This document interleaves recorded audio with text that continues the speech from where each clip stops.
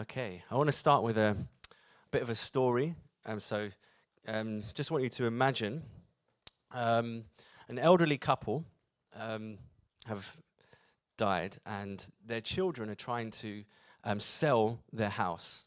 Okay, the children are trying to sell the house, and they've got all this furniture inside, this old furniture that belonged to the elderly couple, and this guy goes in, buyer, he's very interested, he sees the house, looks really nice, and he sees this old furniture.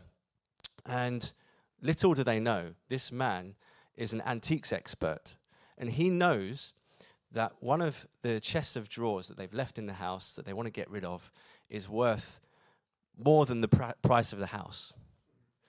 Okay? And so this antiques expert goes in and says, you know what, I want to make an offer.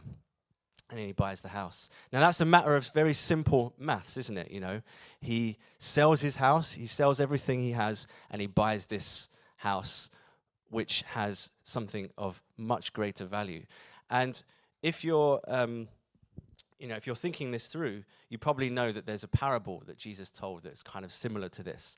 And I'll read it from Matthew 14. Matthew 13. It says, again, the kingdom of heaven is like a treasure hidden in a field. This is verse 44, which a man found and hid, and for joy over it, he goes and sells all that he has and buys that field. How many of you think that's a bit cheeky? It's a bit cheeky, and it didn't say, oh, by the way, there's some great treasure in your field. You might want to, keep that. No, he buries the treasure and then he buys it so that he can have it. And then Jesus says, again, the kingdom of heaven is like a merchant seeking beautiful pearls, who when he had found one pearl of great price, went and sold all that he had and bought it. Okay, so there's a nice picture of a pearl. It looks more like a ball or something, but there we go. So there's this idea of the kingdom being something of incredible value that you have to sell, and it costs a lot. And my question at the start is, how much does your Christian life cost you? And I was thinking about this for me, and I thought, this is a really hard question. How do I answer this question for myself? How would I answer it? How would you answer it? What does your Christian life cost you? Maybe another question you could ask that might help you in that is what would change if you weren't a Christian? What would change? If suddenly tomorrow you woke up and you weren't a Christian, how would your life change? It's a difficult one, isn't it? Would the differences be simply you wouldn't be going to church anymore? Or maybe you wouldn't be praying, reading the Bible?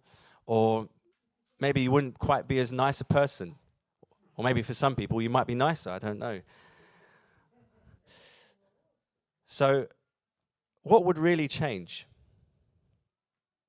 The idea of sacrifice is quite a difficult concept for us, I think, and especially in our modern times, because we live in a culture of convenience and a culture of comfort, we've done that. Yeah, culture of convenience and a culture of comfort where things are readily available at the click of a button. If you need something, you can go online, you can buy it. If you're hungry, where do you go? You just go to a shop, go to Tesco's and get something to eat. But for many past generations, and also today even in many parts of the world, it's actually not like that. If you need to eat something, you've got to grow it yourself. Okay? Rose has an allotment, which we've been looking after for the last for the last year or so, isn't it? It's been about a year. And, we started on this allotment, and it's at the beginning, it was covered in weeds about this high. We had to get spades and go around the whole thing and take all the weeds off. In fact, I don't think we've even taken all the weeds off, have we? So there's still some weeds left, but we cleared this massive area in the allotment where we were able to grow. But in order to get to the point where you can start growing vegetables and fruit, you have to churn the soil, because the soil was really hard, rock solid. So we had to get our spades and we had to push them down into the soil and our forks, churn them up, and you'd spend a day going over just a strip of the soil and getting, that strip done. And then you get to the point where you can plant. You have to take all the weeds out, all the roots of the weeds, and it's tiring work. If you've ever done that kind of thing before, it's tiring. And then you plant your seeds, and then you see them gradually growing up. You have to go and water them. You have to go and water. In this country, you have to go, well, actually, I should say, in the summer, because it was sunny, you have to go and water it. But at the end of it all, you don't really have that much. You might have enough for a bit of a snack, okay? So this is the reality of growing food, maybe in England. I don't know if in the Middle East, in the ancient world, they had it a bit easier because of the weather. Obviously, they wouldn't have been doing stuff completely on their own. They knew how to do things. But my point is, imagine that all of your food came with a lot of hard toil and labor, not like going to Tesco's today, okay? And in the Bible, we see two examples of sacrifice right from the beginning of the Bible. We see a grain offering and we see an animal that was killed. And these come up again and again, even in the Mosaic law. And when you think about it, these two things are very personal because you have to use so much energy, so much of your time, so much of your sweat to get these things. And the animal is another matter. Okay? The animal is another matter because you have to feed the animal. Okay? Imagine you have a nice baby lamb, and you feed this lamb, and you nurture this lamb, and you look after this lamb, and one day the time comes when it has to be sacrificed. Maybe you've given the lamb a name. Okay, maybe you've got an attachment to this animal. And these things are costly. And these things are what was an everyday part of Jewish life. Sacrifice your grain. Sacrifice the animals. And in our culture today, we don't really have something similar. I mean, giving money can be hard for many of us. But the attachment, I think, is something that we don't necessarily realize. So, these things have significant cost. But what kind of things do we find hard to lay down in our lives? What kind of things do we find hard?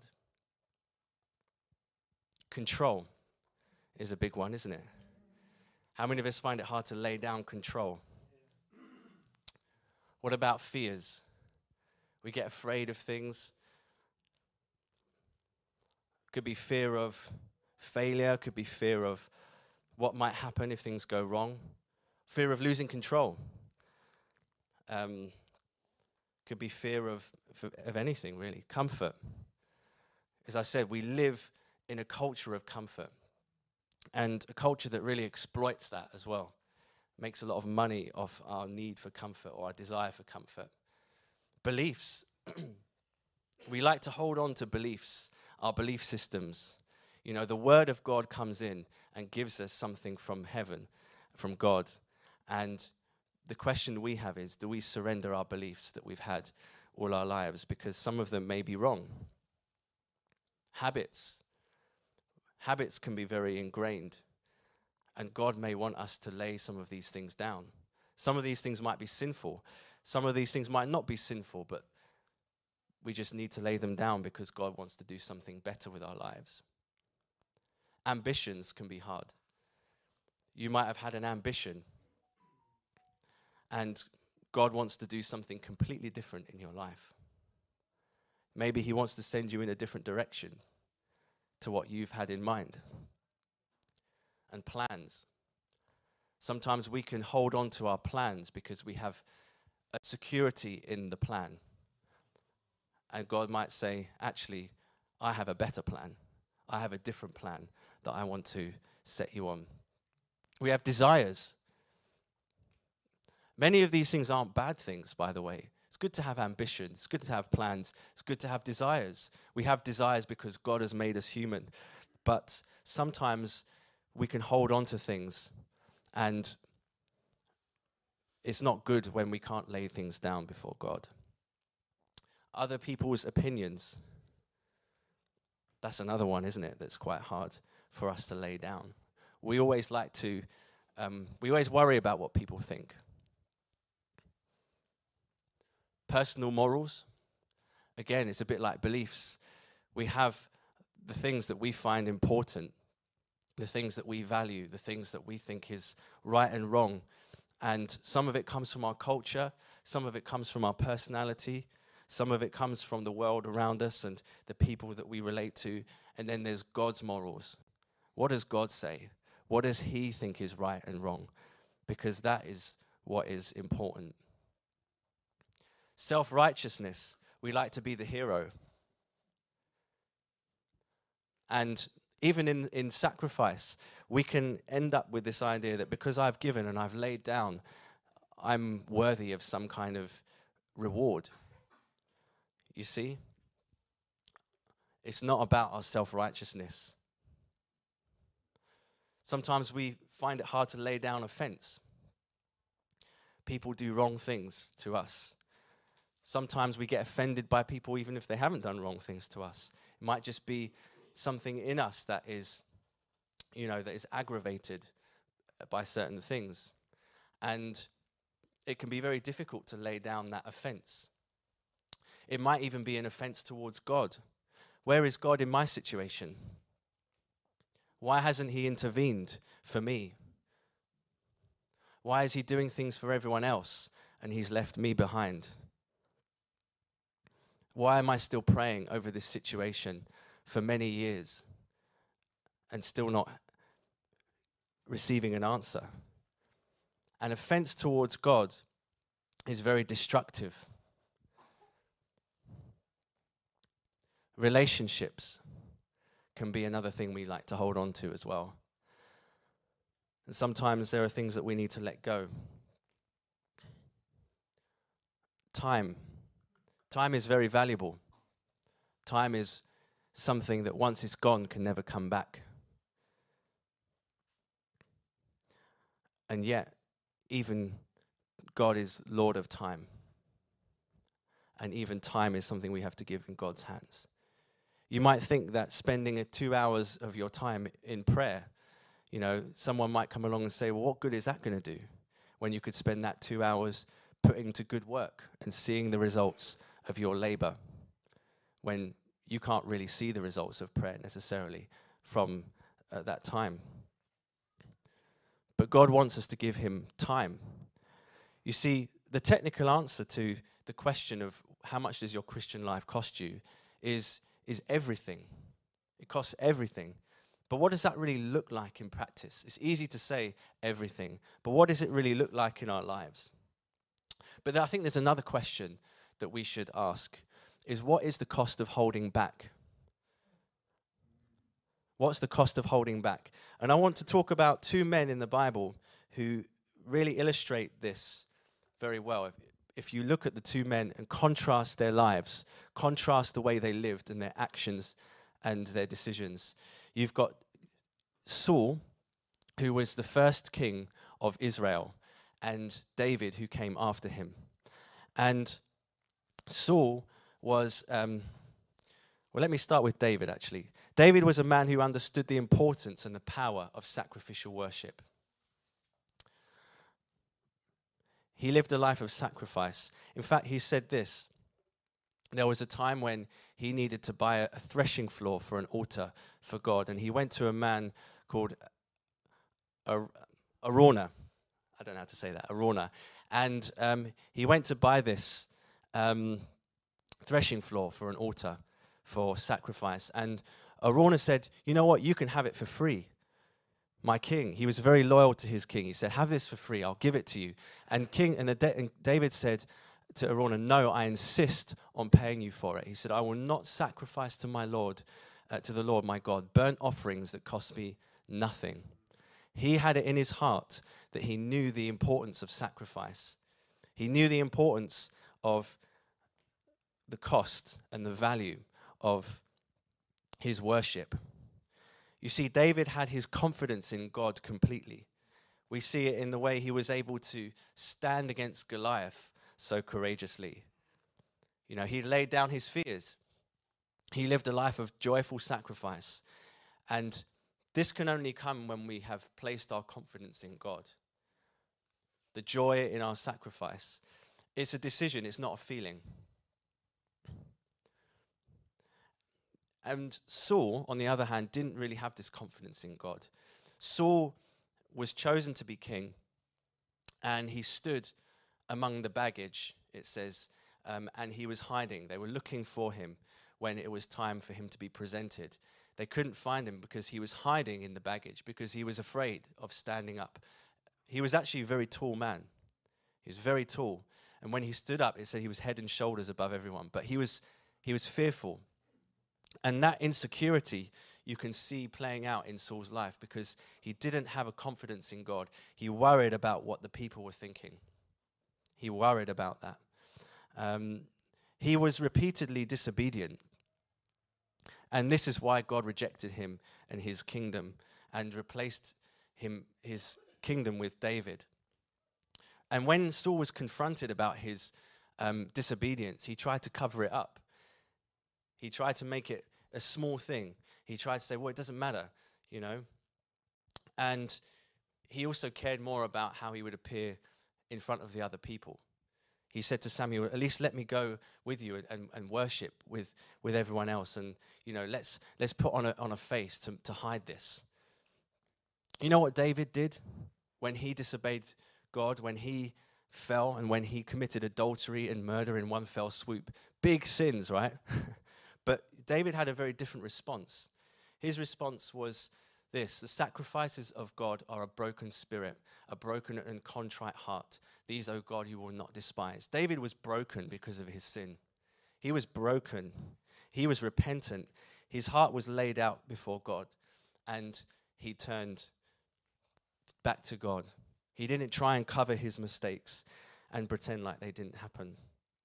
Everything was laid out with David. We see this in their prayer life. We have a whole book of 150 Psalms. I think about half of them are from David. We see throughout the books of 1 and 2 Samuel, you know, frequently he's praying, he's worshiping, you see it recorded. I don't think there's a single prayer that is recorded from Saul. And we see the effect of this in their lives. But David's sacrifice wasn't a duty. It was a joy. It was a joy. And we see this most clearly in his worship.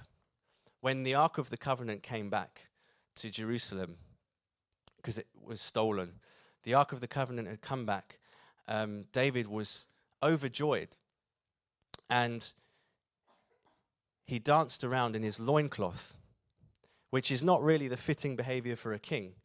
But he danced around and made a fool of himself. Saul's daughter, which was David's wife, Michal, she had contempt for him when she saw him do this.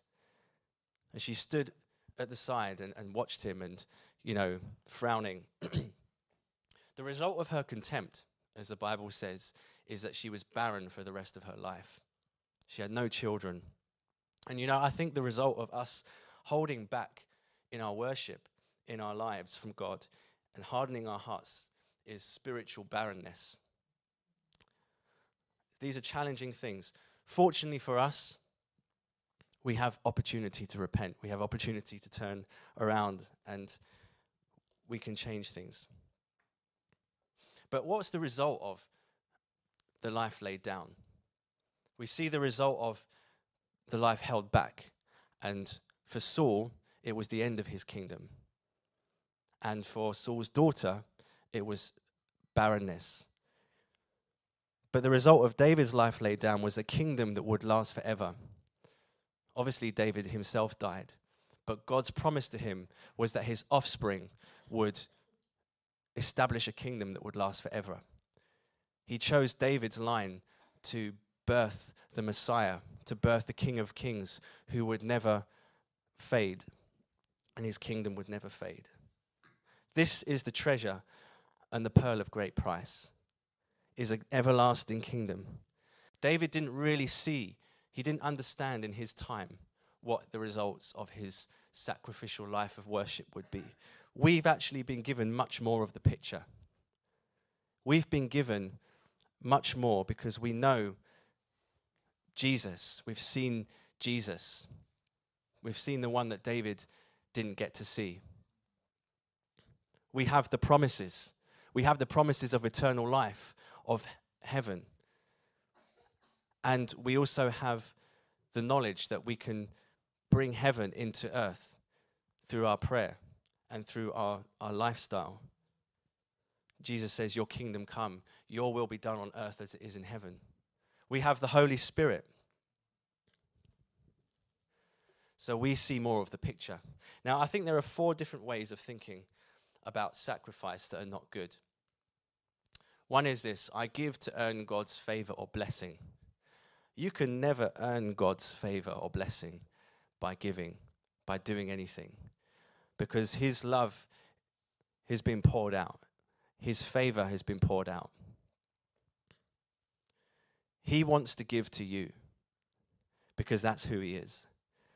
So none of this is about earning. And in fact, this makes our sacrifice a duty rather than a joy. And it makes it all about us. And that's where we can get into self-righteousness, because we think, oh, I'm doing all this stuff, I'm giving, a bit like the older son in the prodigal son parable. He had given his, he spent his life serving the father. And when the son came back, he was angry. And that is where that kind of mentality can lead to. Another wrong thing is, I give to feel good about myself. Now, sometimes sacrifice does feel good, especially when we see the results of it. I think that it's good to feel, positive when we give. But when Jesus died on the cross, he wasn't really feeling good. In fact, he was sweating blood before he went to it because of the stress and the knowledge of what he was going to endure. But we'll come to that in a minute. Another bad mindset is I'll give when I feel like giving. This is kind of similar to the previous one. I'll give when I feel like giving. It's true that our giving should be joyful, but I think the feelings come when we make the choice. Jesus said, where your treasure is, there your heart will be also. Sometimes our heart follows where we give our treasure. We think it's the other way around. We think that we have to have our heart in the right place and then give the treasure. But actually, Jesus says, where your treasure is, there your heart will be also. So sometimes you just need to take a step. All these beeps and bells going off. Maybe God's calling. Okay. Sometimes we need to take a step. Okay. I'll give when God gives something to me. As another mindset, I think. And by the way, all of these things I've struggled with. All of these things. This goes back to offense, I think. We're waiting for God to do something. We're waiting for our breakthrough to happen. We're waiting to be healed. And we hold back because we don't see God's goodness. We say we believe in God's goodness, but do we really believe it? And we have this image of God like he's withholding from us. But the reality is, there's so many reasons, I think, why these things aren't happening in our lives. We don't understand. We live veiled. We live veiled. We don't see what's happening in the spiritual realm. We don't know about these things unless God reveals it to us. And we just have to keep going. We have to keep asking. We have to keep persisting in prayer. We have to keep going. Many of the great healing, the men and women of God who've had healing ministries have started in the same way, have started by praying and not seeing anything. So we have to keep going. We have to keep going. You see, God is always generous, and his heart is to give. His heart is to give. Jesus came to heal the sick. not to leave them in bondage. We have to believe that. And sometimes there's something we need to do. Sometimes there's a battle that we need to fight. We need to join in prayer and fight that battle.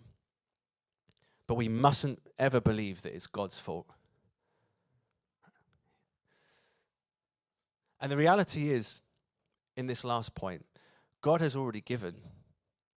If we're waiting for God to give before we do something, God has already given. He's already given more than we can imagine. So that leads us on to I think, some good mindsets to have. We give to obtain true eternal value. I think it's good to understand the concept of reward, because the Bible talks about it. The Bible talks about heavenly rewards. Okay?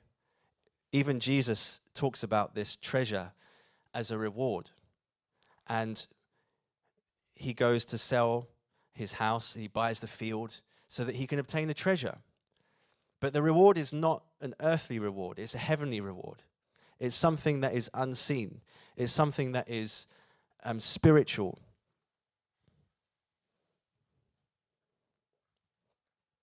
So this is one thing.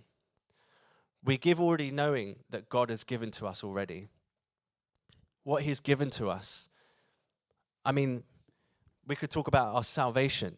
We could talk about Jesus coming and dying on the cross for us. We could talk about how he's set us free from sin. We could talk about lots of things because he's already given us, I mean, the fact that we're still here, we're still living and breathing. He's given us life. He's given us the ability to continue. He's strengthened us. He's blessed us in ways that we can't even imagine and perceive. And the same is true of people who don't know God. You know, Jesus says that God pours the rain on the righteous and the unrighteous. Okay? We can be completely oblivious to the ways that God blesses us and gives to us. He's given us the kingdom of heaven. So we shouldn't be waiting on him. And he's given us the Holy Spirit as well. There's another one. Okay? These are big things, huge things. Another mindset, we give to follow in Jesus' footsteps. This is another reason to lay our lives down, because Jesus did it for us, and he did it for the people that he came to. This is what it means to be a disciple.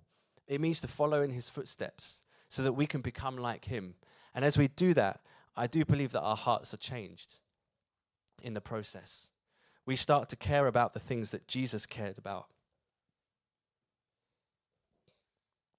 When we tie our hearts to his joy becomes our joy. And his reward becomes our reward. This is why the kingdom of God is like the pearl of great price, because it costs us everything, but the reward is so much more. And here's another one, which I think we often miss out. We give because Jesus deserves it. So often we live our lives thinking more about us and our desires and our needs. Sometimes they're very loud in our lives. But you know what? Jesus deserves it. I think it's been said before about the Moravians, a group of men. There was a group of the Moravians who went out to a place where they had to sell themselves into slavery in order to reach these people with the gospel. And as they were leaving their country, they left their families, they went on the ship. They were saying, "May the Lamb of God receive the full reward for his suffering."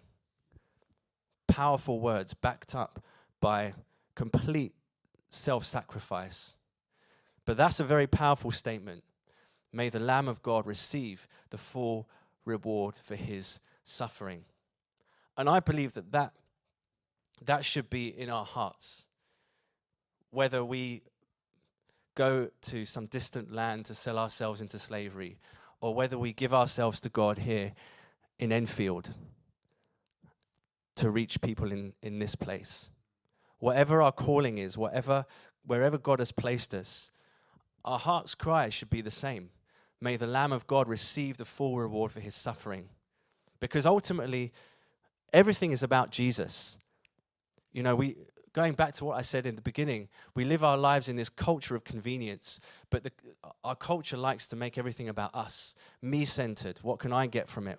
What's important to me? How can I help myself? But you know what? Jesus is the center of all things.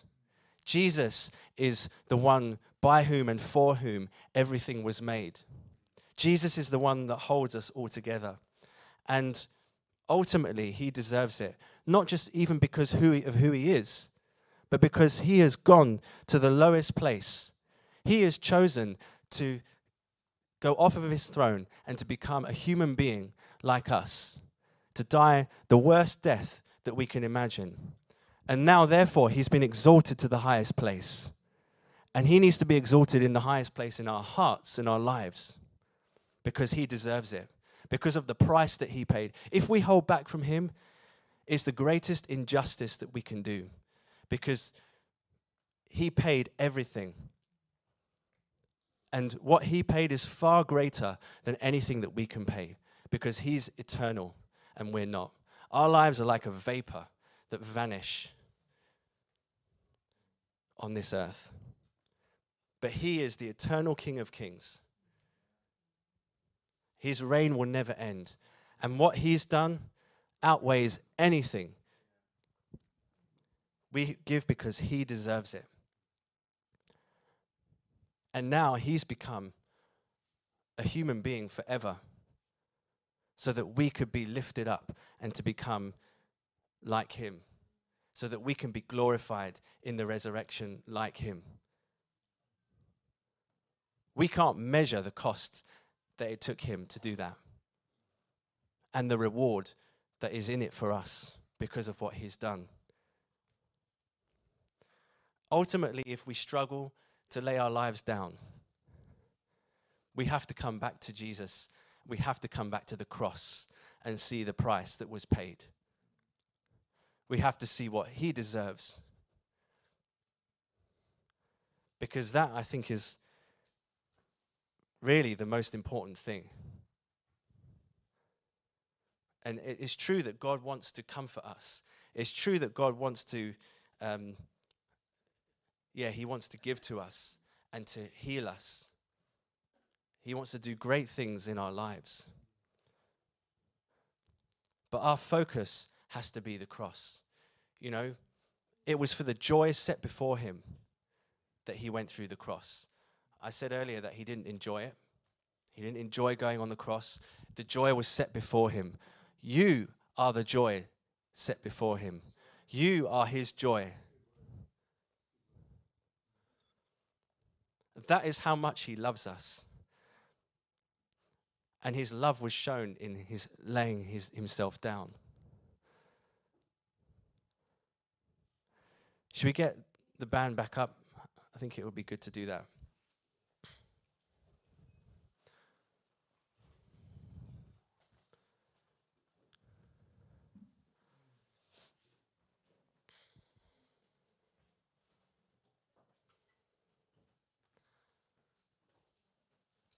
I think from this place,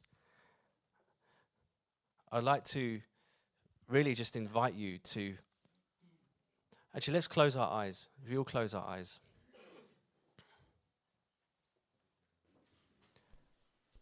I'd like to invite you to search your heart in this moment and ask the Lord, what is it that I need to lay down? What is it that I need to lay down?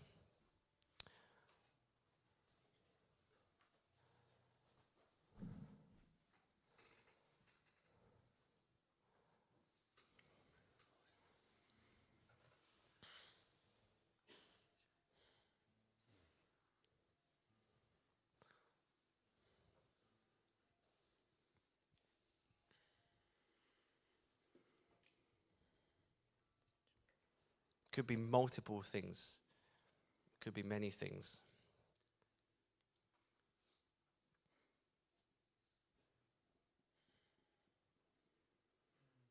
There are some things that we need to lay down which really are destroying us. And God wants us to lay them down, because in doing so we'll be free. And our freedom will come. See, it's in God's goodness that he asks us to lay ourselves down. In the end, it will always be for our benefit.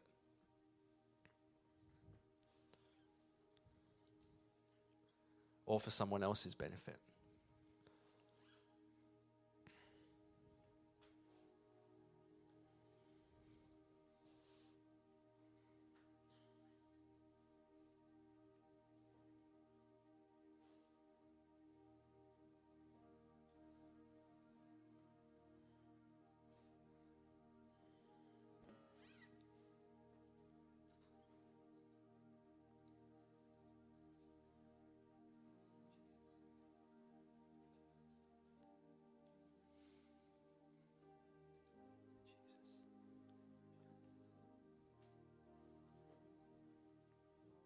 And when we lay things down, God doesn't leave us empty. He comes and fills in where we've left a void. He comes and fills in that void. He comes and fills in. Let him come into that. Receive his love. Receive his comfort. Receive his strength. Receive his grace where you've laid down.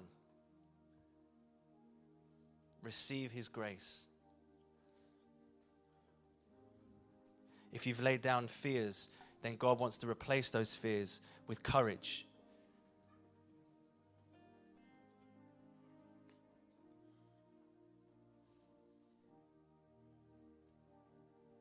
If you've laid down your plans and your ambitions, God wants to replace that with a trust in him,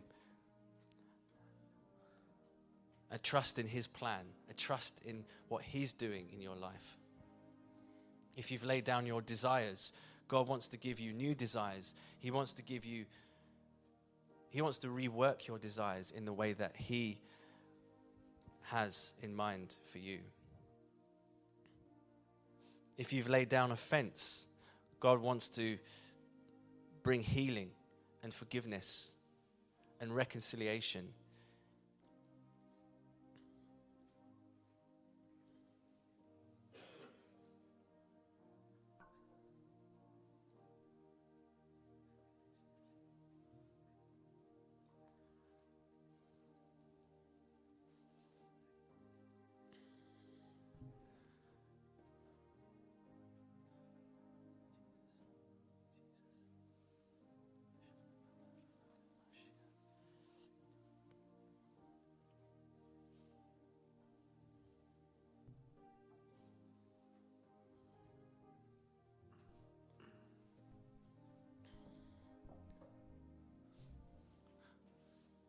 Let's come to him now and sing the next song